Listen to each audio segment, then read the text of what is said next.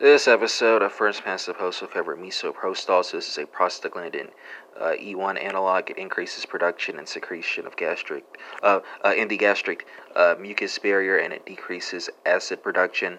The medication is used to prevent nonsteroidal anti-inflammatory drug-induced peptic ulcers, and it's also used to maintain patent ductus arteriosus. Right, misoprostol.